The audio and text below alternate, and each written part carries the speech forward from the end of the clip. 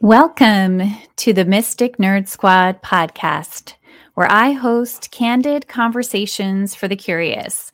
I'm your host, Kelly Meyerson, and if you're curious like me, you're going to get excited about this episode. Hello, good morning. I am really feeling good this morning. My guest is Hemali Vora. She is, of all things, one of the most dear people to me in this virtual space. We've never actually met in person, but we've had a very wonderful friendship and sisterhood, writing books together. And I was just saying to Hemali before we came on, Hemali is a physical therapist working holistically.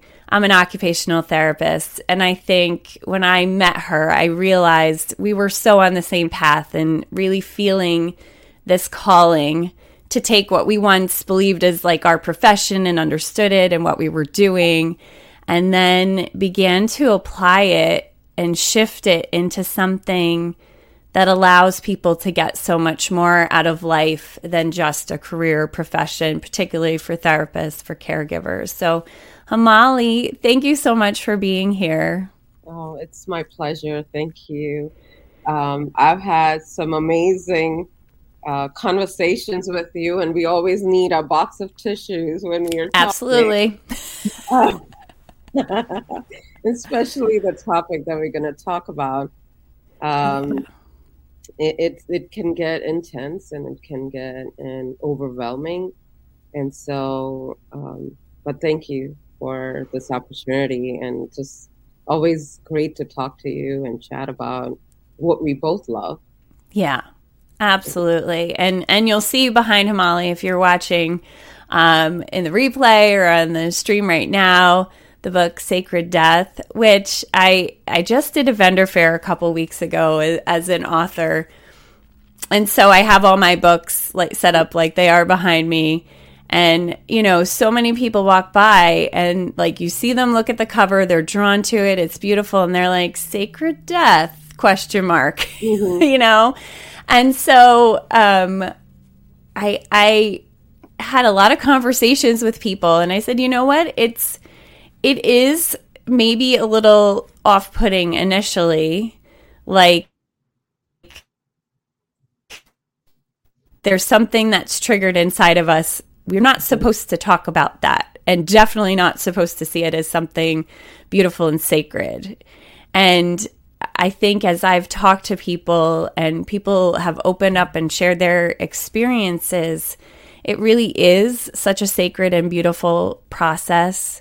I know you're an end-of-life doula. You do all kinds of healing work. You host the Death Cafe, which is for people to come and have open discussions. I just have to say personally, having had all these discussions and had the support about a different way of approaching someone's passing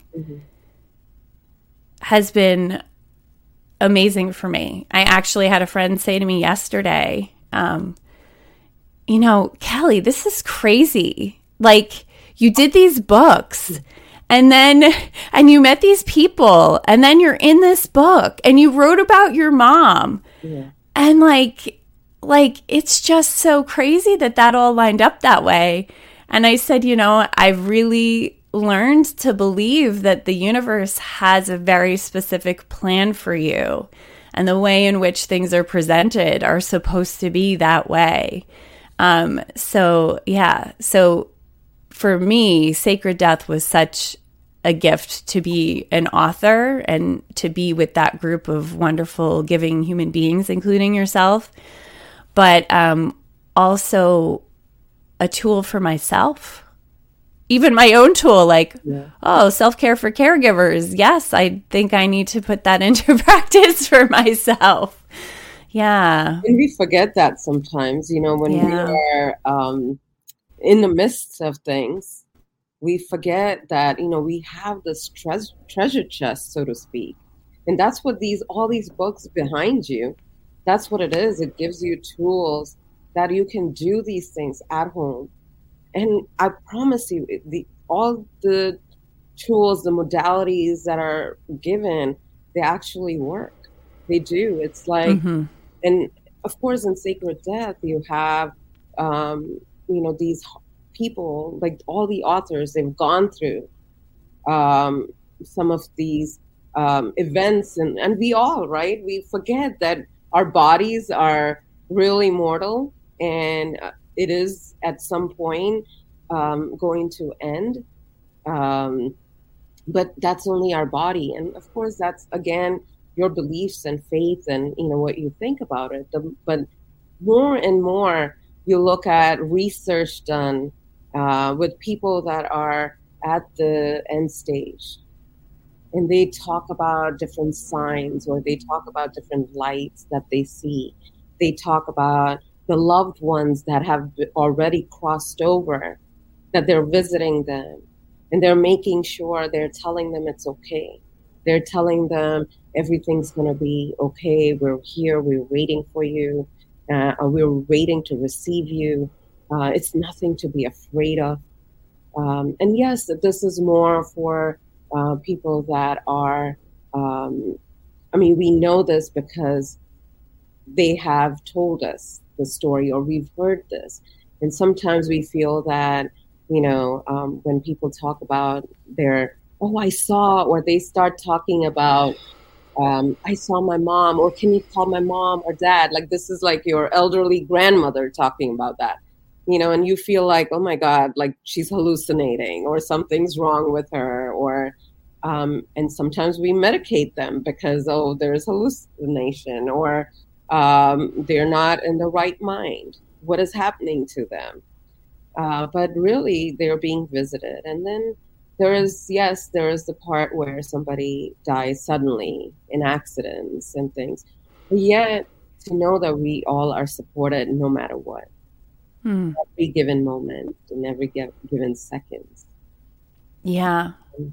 And I'm sure, like, at this point, you realize that when somebody is going through, like, you've had loss in your family and it's recent, it's like you're so vulnerable, and you're in that moment of grief, that you're open to signs. You're open to, like they say, the veil is thinner, and you're able to communicate with the loved one that has passed, or you see the signs, or you feel that tingling, or this just kind of something going through your body, like the energy going through your body, a tap, or something that's happening on your shoulder or something.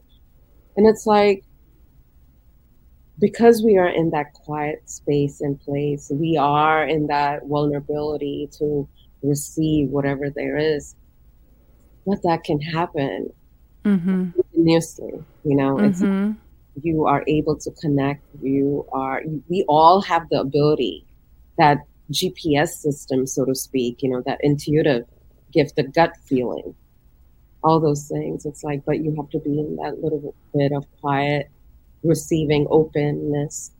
And I don't know, we are going on a different direction. But I love it though. And I think what I love about that is that, that gives kind of a picture for people who are listening, because I'm sure there's people listening who are having the experience of losing someone, or it's recent for them.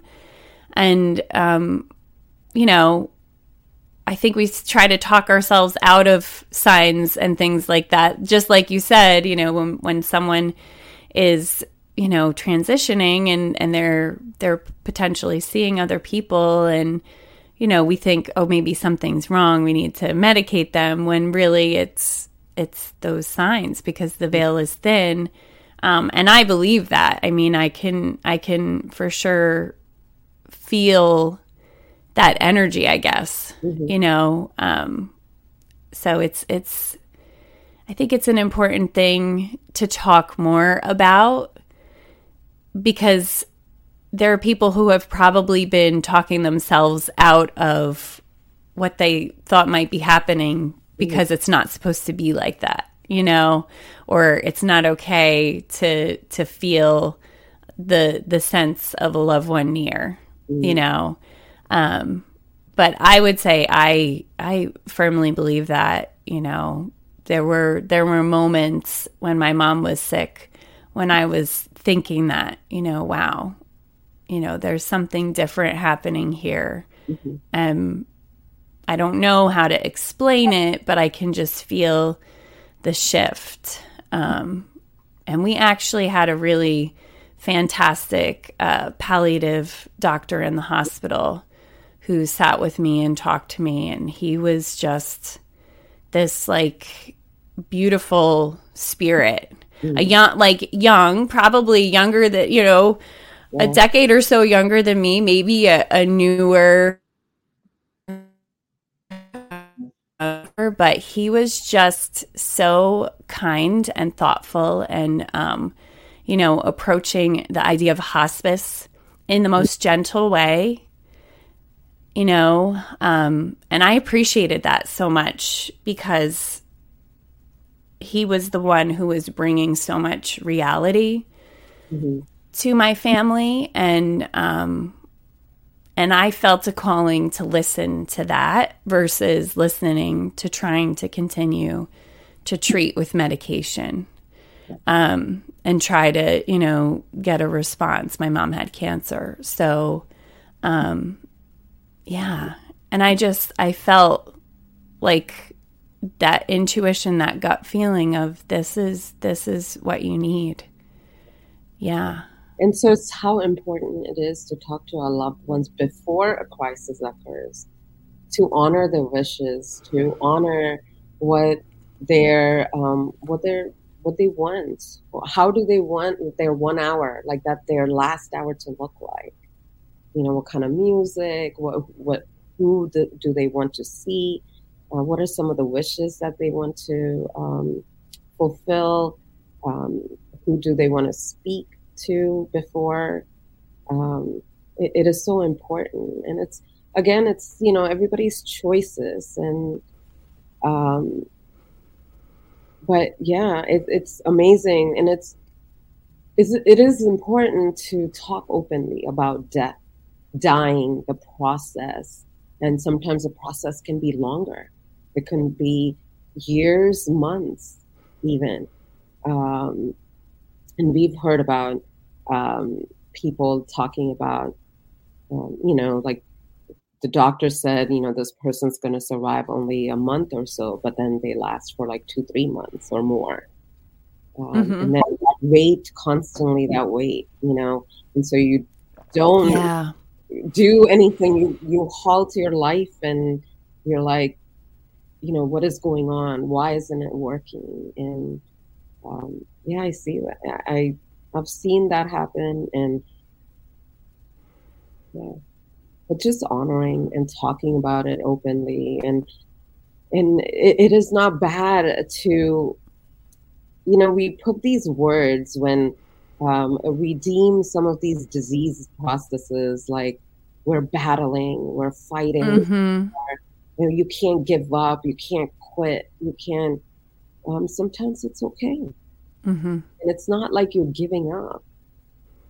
It's time sometimes for those people, and Mm-hmm. they know when it is. Mm-hmm. And so, as a family, it's hard to see. We want them to be around us, but you know, just honoring that process. I tell you, everything happens in divine timing and divine Mm-hmm. plan. Yeah. We can try whatever, we extend our lives, but is it a quality life? Is that what you want?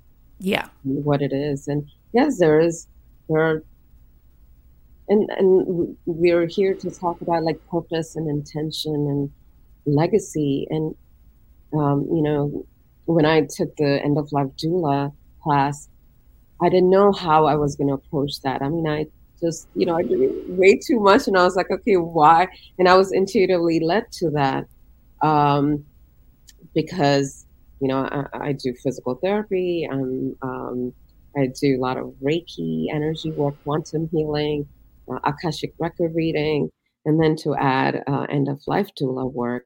And so, yes, I help with more of energy helping the transition. clearing energy, releasing, just having these open discussion and conversation with clients and family members, really caregivers. Um, and what is so when I had heard about dignity therapy or dignity work, and what it is bringing this comfort. I'm sorry, I'm going to refer a little bit to this book. Yeah, please do. Self Healing, Volume 4, and my chapter is chapter 20th, actually, legacy work, living with purpose, and so dignity therapy is developed by Dr. Harvey Max. And it's really assist and relieve psychological and existential distress in patients with end of life. And really, legacy work is like a life review, so to speak, and a chance to see the opportunity that exists in every moment to change, to correct the wrongs, and be the love and light that we are. Really. And so then my thought was, why do we have to wait? Why do we have to wait till our end stage to review our life? And the same thing, I think, with physical therapy, my shift and change happened. Like, why do we wait till a crisis occurs? Like somebody has a heart attack or they have a stroke or, God, get me better and I will take care of myself after that. If I get better from this, I will do this. Like we then start negotiating, right? And it's like, why do we have to? We already know we have these nudges, we have these, so to speak, warning signs coming to us about our body, about our anything that's not working out for us, relationships. But we hang on to that small string, you know, and to find out when I started doing, I just wanted to openly talk about death. And death could be of death of a loved one, you know, and if you look at it in smaller ways, death could be of when you're moving to a new place, that death of that relationship with that house that you had, whatever it was, a relationship, death of our old self and moving into the new. Even like, especially like if clients with Alzheimer's, patients with Alzheimer's, it's like the family. It's almost like you are already experiencing this slow death of the person that was. Yeah. And then actually the body that leaves at the end. So it's like you're experiencing this grief and loss multiple times with this person. Yeah. And it's so hard to see and process what is going on and why, like this vibrant person, you know, self-made person, person that was so giving and caring and loving is going through this. And we feel its suffering and pain.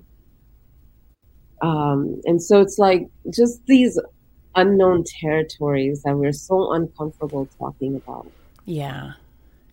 And, you know, when I started doing, we had, like for the class, we had to, you know, these questionnaires to do where you can, you know, you ask any friends or anyone to participate in terms of legacy work. You know, how did you impact? Like, we always feel that we haven't done enough.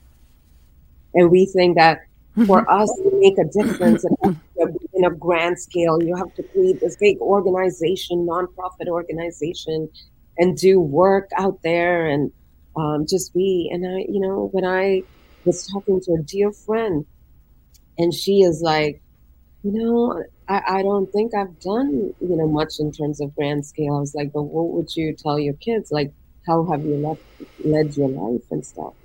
And I was like, let me just hold you right there and tell you, when my dad passed away, he was always there.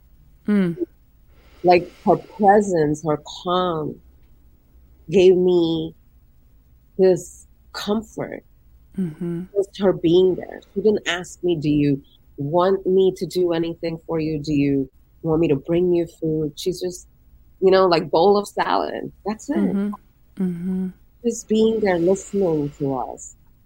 and letting us go through these ups and downs. You know, you have these moments when that is happening. It's like you're celebrating, you are crying, you're laughing, and then it's like, then you're just talking general things and you don't know how to act. You don't know how to Right. be. You don't know what to think. It's like you're just going with emotion.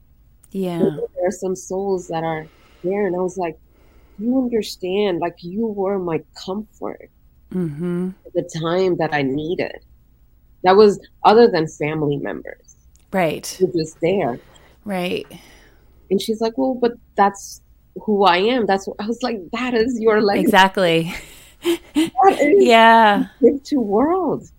Yeah. And to knowing that, you know, even if it's a smile, even it's, and at one point, like I was last year, I was at one of my uncle's, like dear uncle's funeral, and I saw the grandkids, and then like the kids, you know, my cousins and their kids, and like some of the great grandkids, and I was like, and seeing the strength and power, and the way he has guided everyone, it's like almost like that. These are his legacy. Mm-hmm.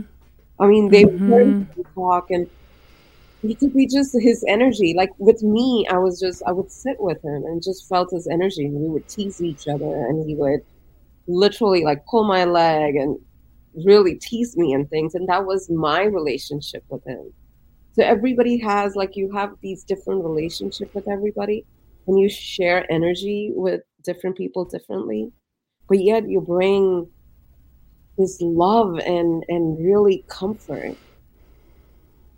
And so Mm-hmm. just to realize that you don't have to have so much money, you don't have to create an organization, you don't have to have big education, and you know, like you're like educated, and no, anybody. And really, that's what, from my dad's, and that's how I started, really, to see Mm-hmm. what his legacy has been.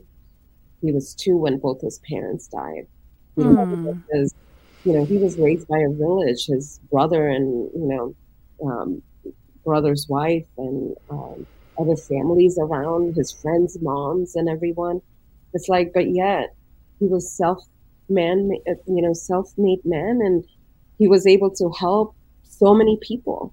Wow. The stories they told about him, getting Yeah. a job, getting you know, even finding a relationship or getting married, or finding college, getting college admission, and all this in India. And it's like, um, that's enough. Like, you've helped this person Yeah. move so much. Yeah. So Yeah. it doesn't, and it can be in any moment you can change that and shift that.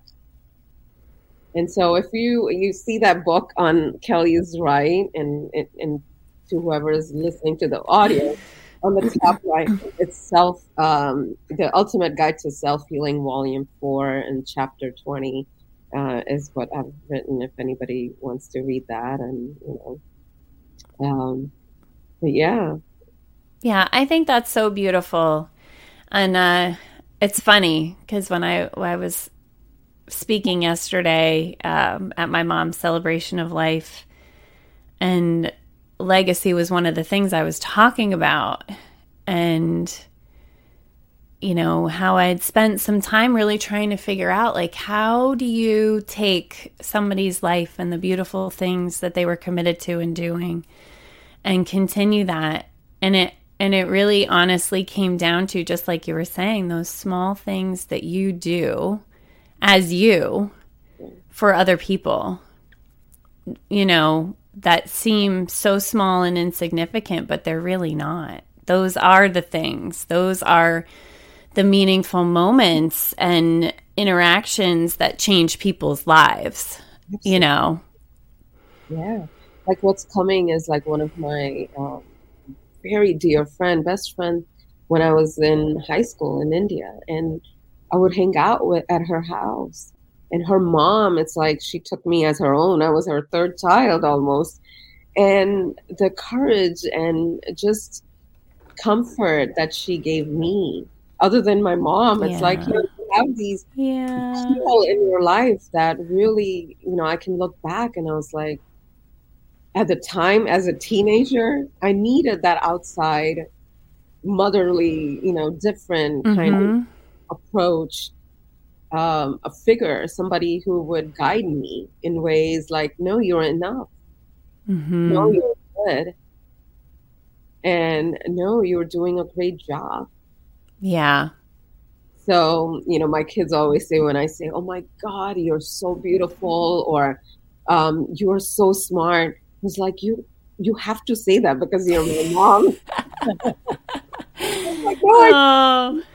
it's like, you're my mom. You of Oh my course goodness. you are beautiful. I was like, you are beautiful Oh. inside out. You're a beautiful soul.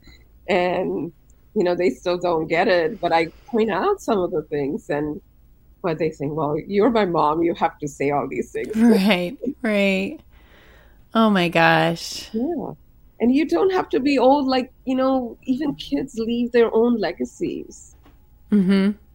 Like, their wisdom. There's so much to learn. I know my kids are my guides, my teachers, really. Oh, 100%. Yeah.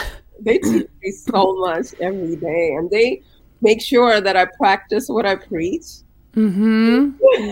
Accountability.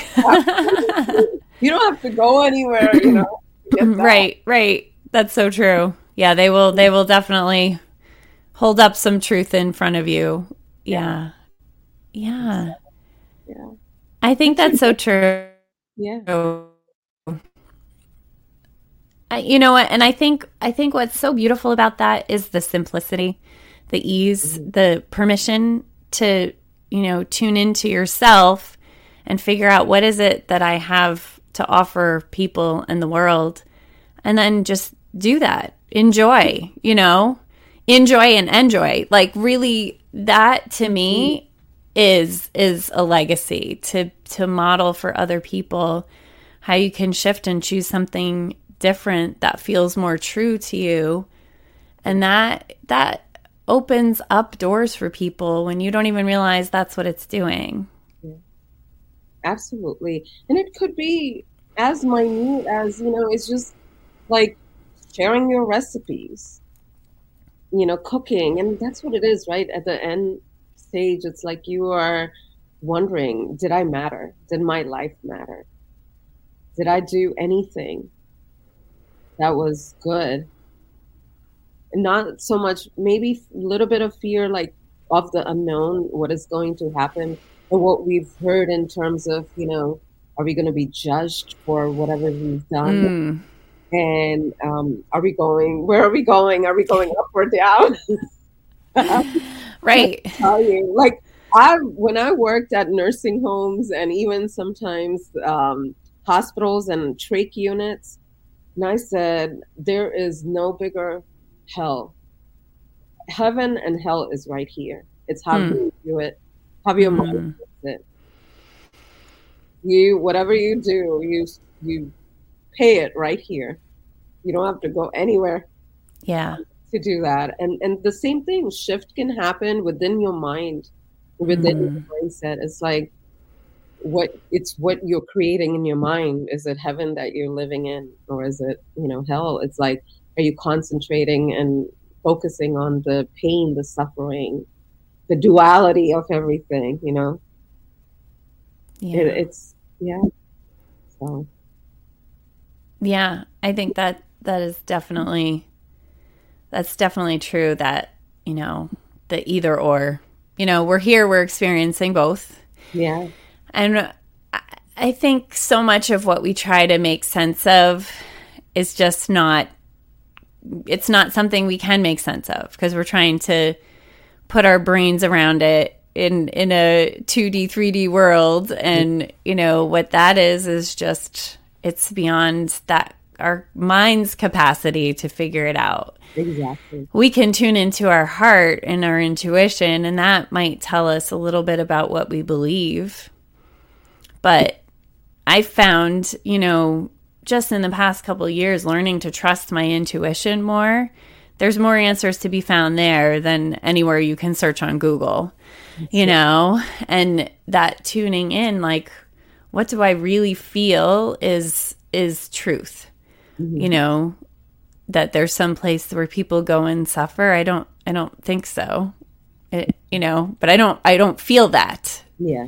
Thinking is one thing, but I don't feel that. I feel that there's peace and pure love and, you know, whatever that looks like. I don't think it's something we experience with our five senses. It's something that is only felt, that the entrance is through your heart and your soul, your solar plexus, right? To feel into that. But that when I have felt lost in that what is this all worth? What's going on? I don't feel safe. I feel uncomfortable.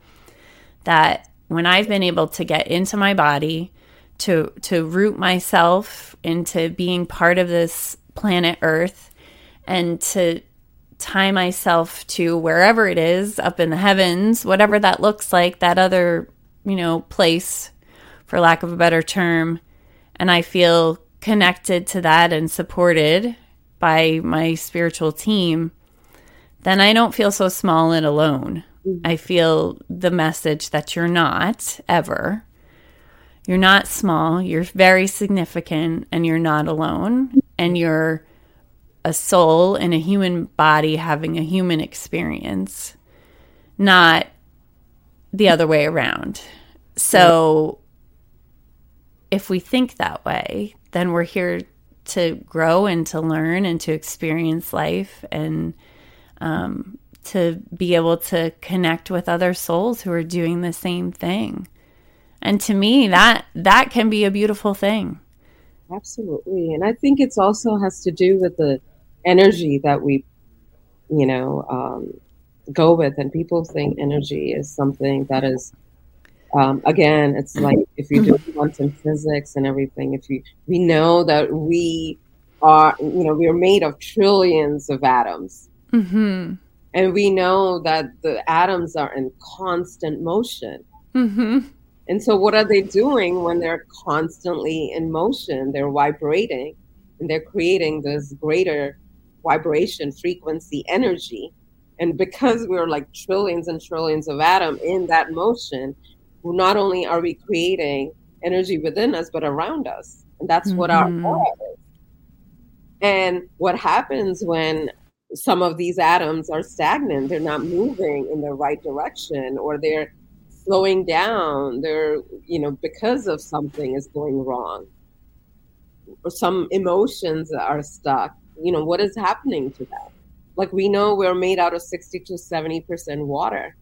And that's what is outside. We've seen what happens to water that is stagnant outside. It invites disease process, mosquitoes, all that thing.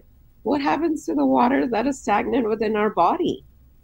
Due to injury, due to trauma, due to pain, you know, these things that you can't, but it is there, your emotions are there. They just don't go away unless you know, working on them, trying to heal it. So energy is so much bigger than, you know, people realize and kind of cut off from, because they don't understand. Again, anything that you don't understand, it is deemed evil, or, you know, unwanted, undesirable. Unconventional, right? Or these things that have been practiced now has become alternative for years. I know. You know, I was reading an article yesterday about something about Reiki, and they're like, yeah, it does. It you know, if you have insomnia, you know, it relieves stress, it relieves the sleep issues, it relieves pain. It helps with, you know, it fastens your healing process and stuff, but we don't know if it works. Like, people all over the U.S. and they're using in hospitals and everything.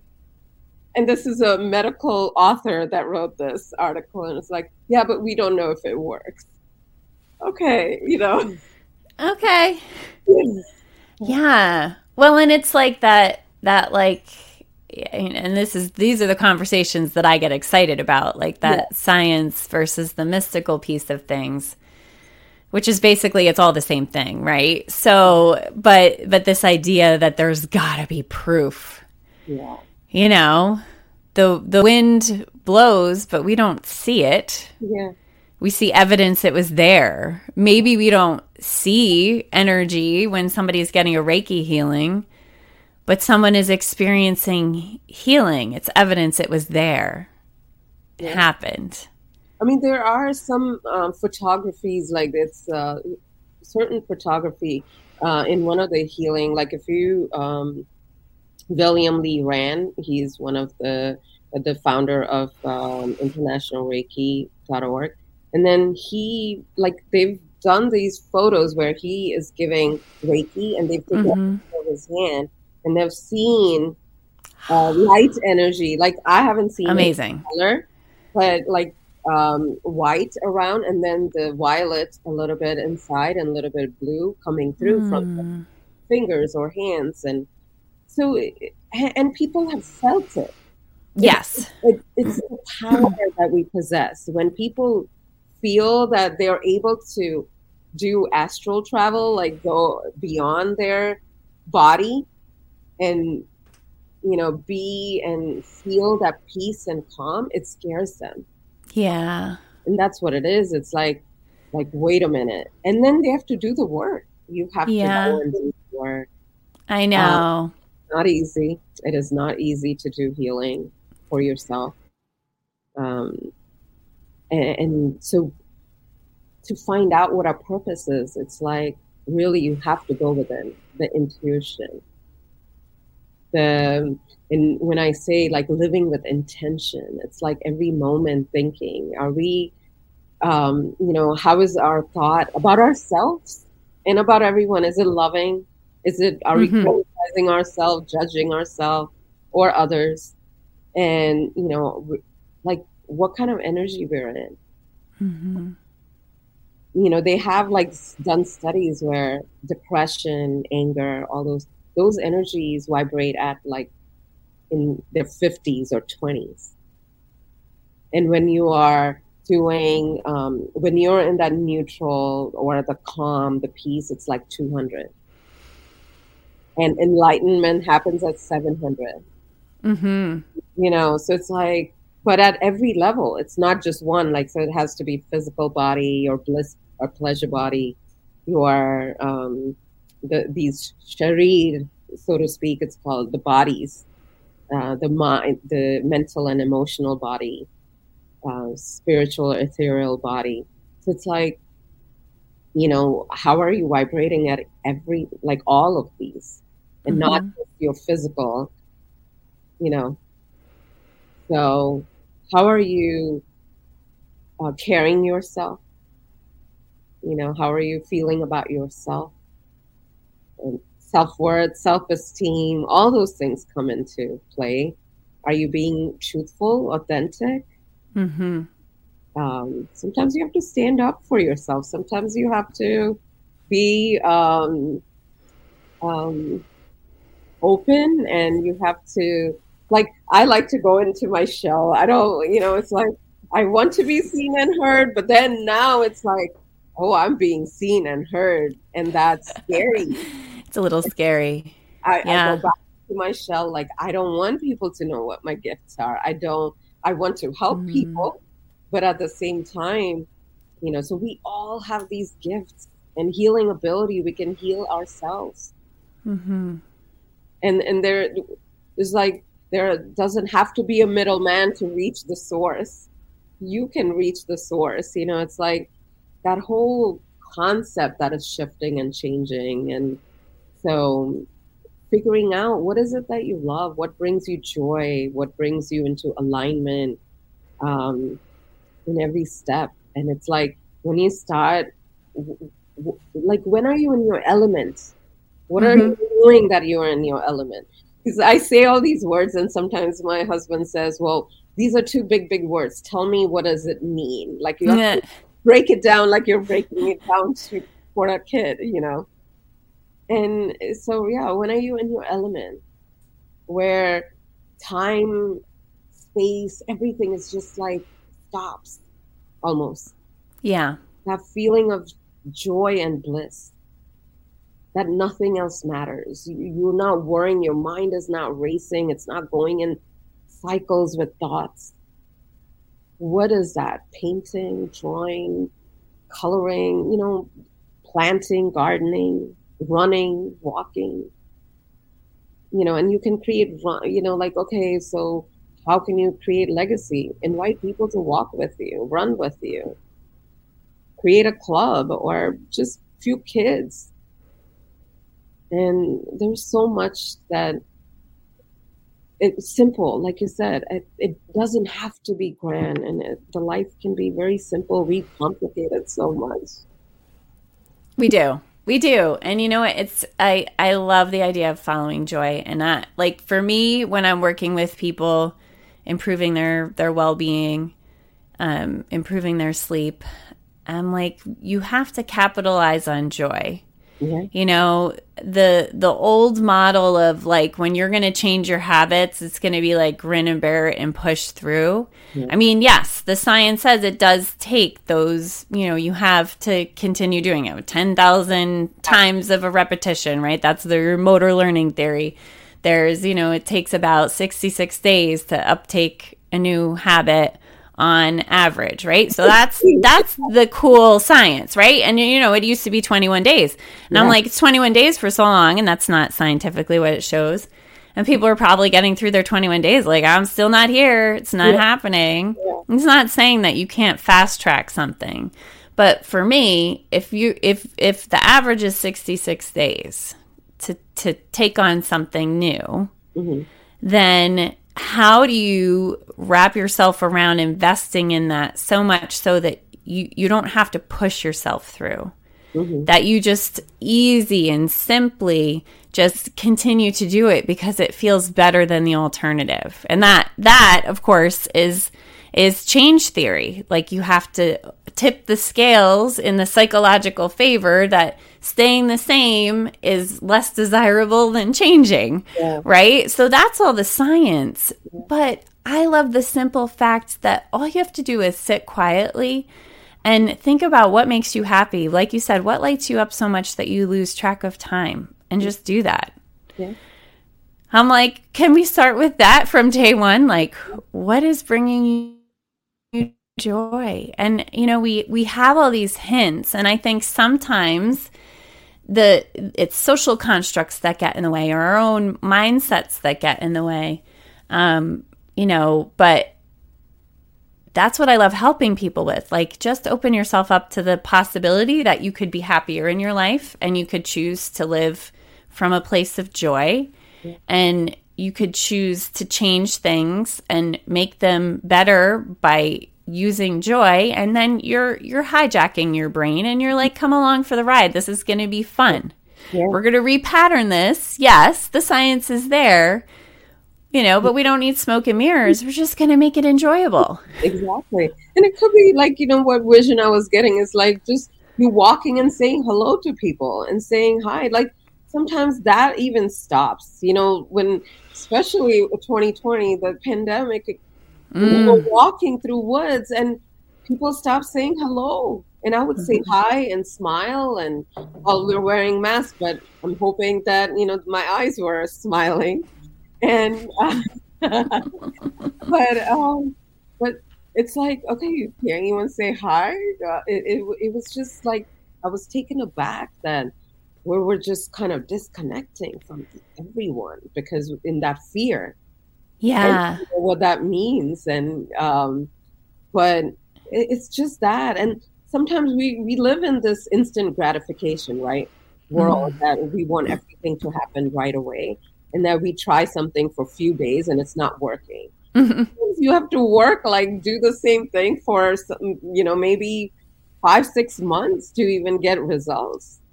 A year, you try and fail and try and fail, and but it's okay because then you're learning. It's not like anything is going for waste. Mm-hmm. You're learning, you find better ways. You can create something and help people create that if they, Mm-hmm. they want that. So you can, I have cousins who've like adopted these Afghan family, like refugee families and stuff. It's like you're doing just even if you change you help one person. Mm-hmm. Like even smiling or taking them if they need ride, or that's still doing, that is your legacy. That's what you carry through. You know, Yeah, we might think it's little, but it's not. it's not. The other person that you've helped values you so much and thanks you for just that little shift, just that little, when they needed the help, you were there. And we get into Yeah. this thing of asking people, oh, just let me know. Let me know if you need help. Let me know if you need food. Let me know. But really, you know, we don't like, we go and like, I'm here. What do you need me to do? Like, Mm-hmm. we are also people that it's very hard for us to ask for help. Mm-hmm. And so it's okay to ask for help Yeah. because we have been taught to give, give, give. And we Oh have man. not learned and not give ourselves, give others. But you have to know what that giving feels like. So you have to also know you have to let other people give, right, to you. And so it's okay to receive. You have to learn how to receive gracefully with gratitude and not feeling that you don't deserve that. Like it's always comes back to that whole self-worth, It self-deserve, does. self-respect, all those things. Like, because you don't feel like you've done enough. Like, wow, why are they talking so nice about you? Oh my God, did I really make that difference in their life? It's like you still don't believe that you can have that much impact. Yeah. Or it could be, you living like some of these experiences that you've gone through. You're teaching people through your experiences. And that's all that matters too. That's so true. Yeah. It's like there's Yeah. so many things that will, like, mind blowing things that as simple as that is your legacy. And we think that it has to be a major grand thing that changing worlds, and you're changing one person's world. Even if you change your own world, that is enough. That is your legacy.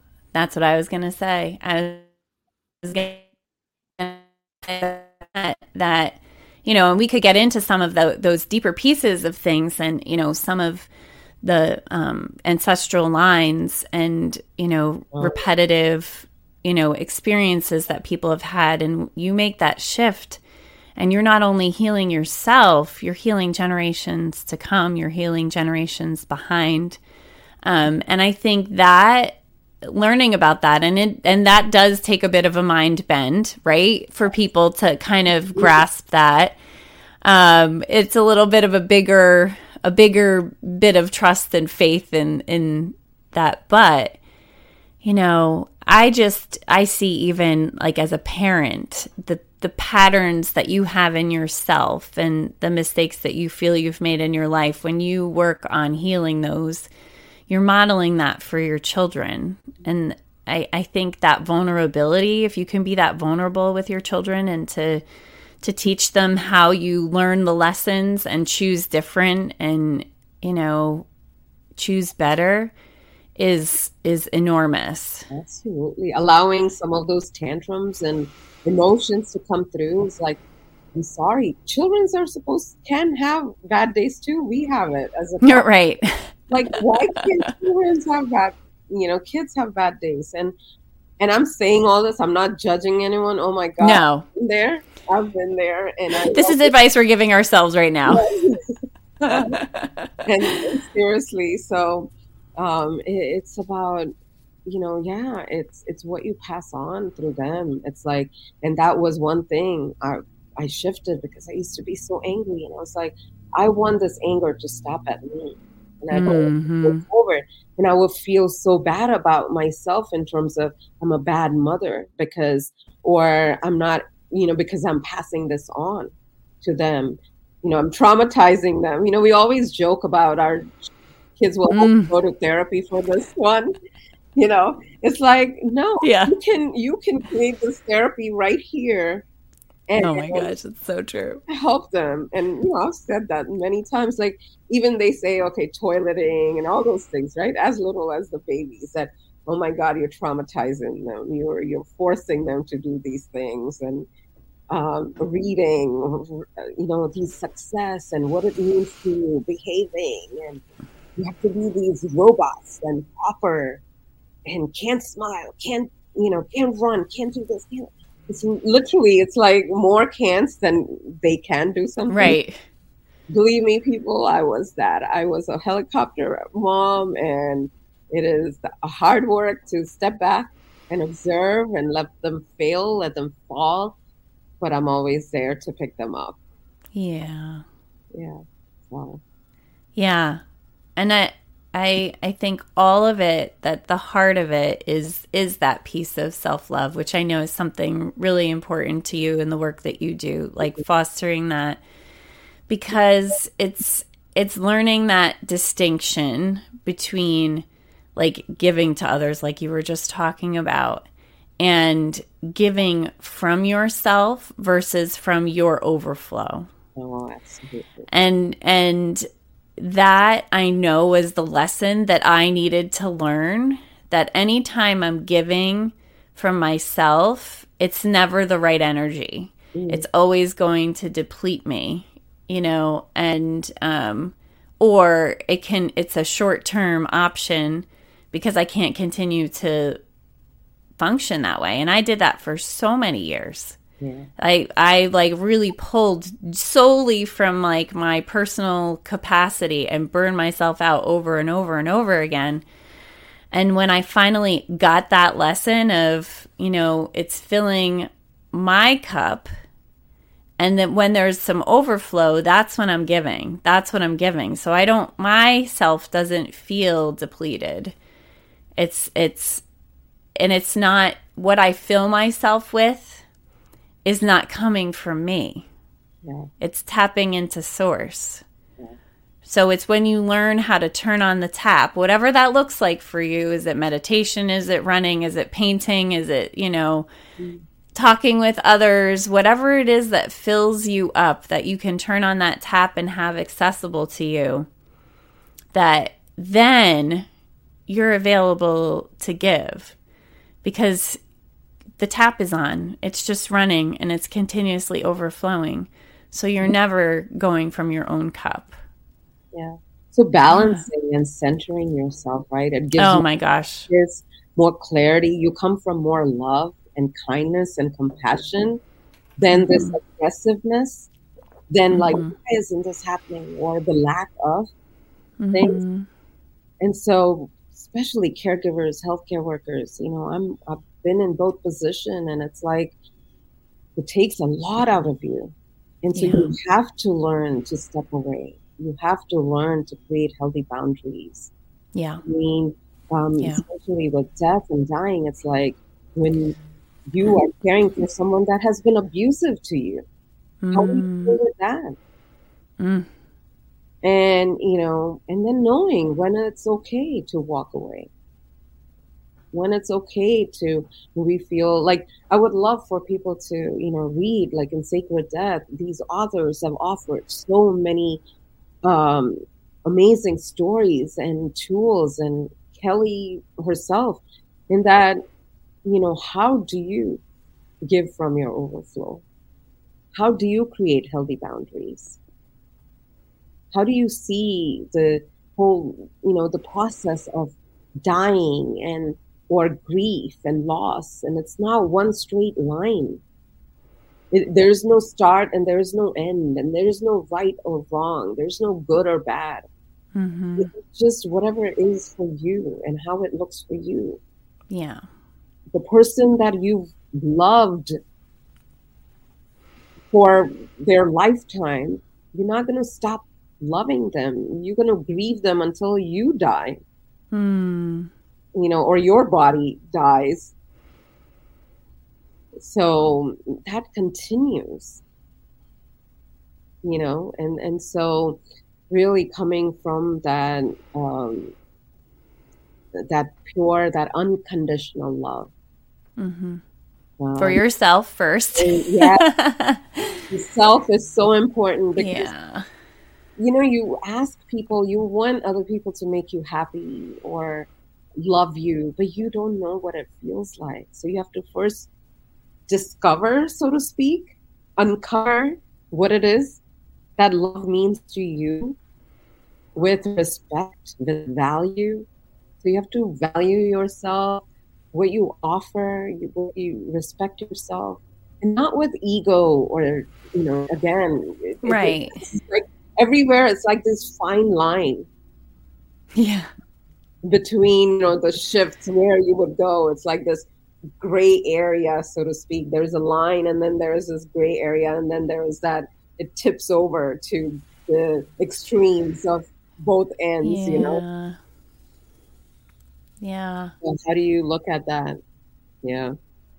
Oh my gosh. This has been such a great conversation and hugely healing and therapeutic for me. So I appreciate that. And like I said, I really think having these conversations that may initially feel a little uncomfortable or hard to have, I think it really opens us up to lighten things up a little bit for ourselves.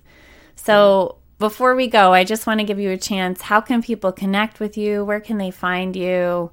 Obviously, you want to get a copy of Sacred Death. I also think it's a really lovely gift for someone who has experienced loss in their life or they're going through it. The tools in there are phenomenal. How can they connect with you and find you on social media and all the places? My email address is HemaliVora1@gmail.com. They can email me, or they can find me on Facebook.com, Coach Hemali, or Instagram. I'm _happy _healthy _you as letter U. Yeah, and DM me, message me if you need to get in touch with me, or if you have one of the books, The Sacred Death, 25 Tools for Caregivers, that has all the information, not only for myself, but other authors that can help you with. Yeah. Thank you so much. And I wish you continued healing and happiness. I'm so proud to be part of this project and very happy to know you and to have you in my life. And I appreciate so much you coming and talking with us today. Well, and thank you. And thanks everybody for tuning in or for catching the replay. Be sure to like, comment, and share with anyone you think this content could be super beneficial. And we'll see you next time. Have a good one, guys. You have been enjoying the Mystic Nerd Squad podcast, Candid Conversations for the Curious. If you found value in this podcast, please follow, like, and share. And if you have a moment to spare, go ahead and give us a review. If you'd like to know more about me, head over to beingwellwithkelly.com. Be well and follow your curiosity. You never know where it may lead you.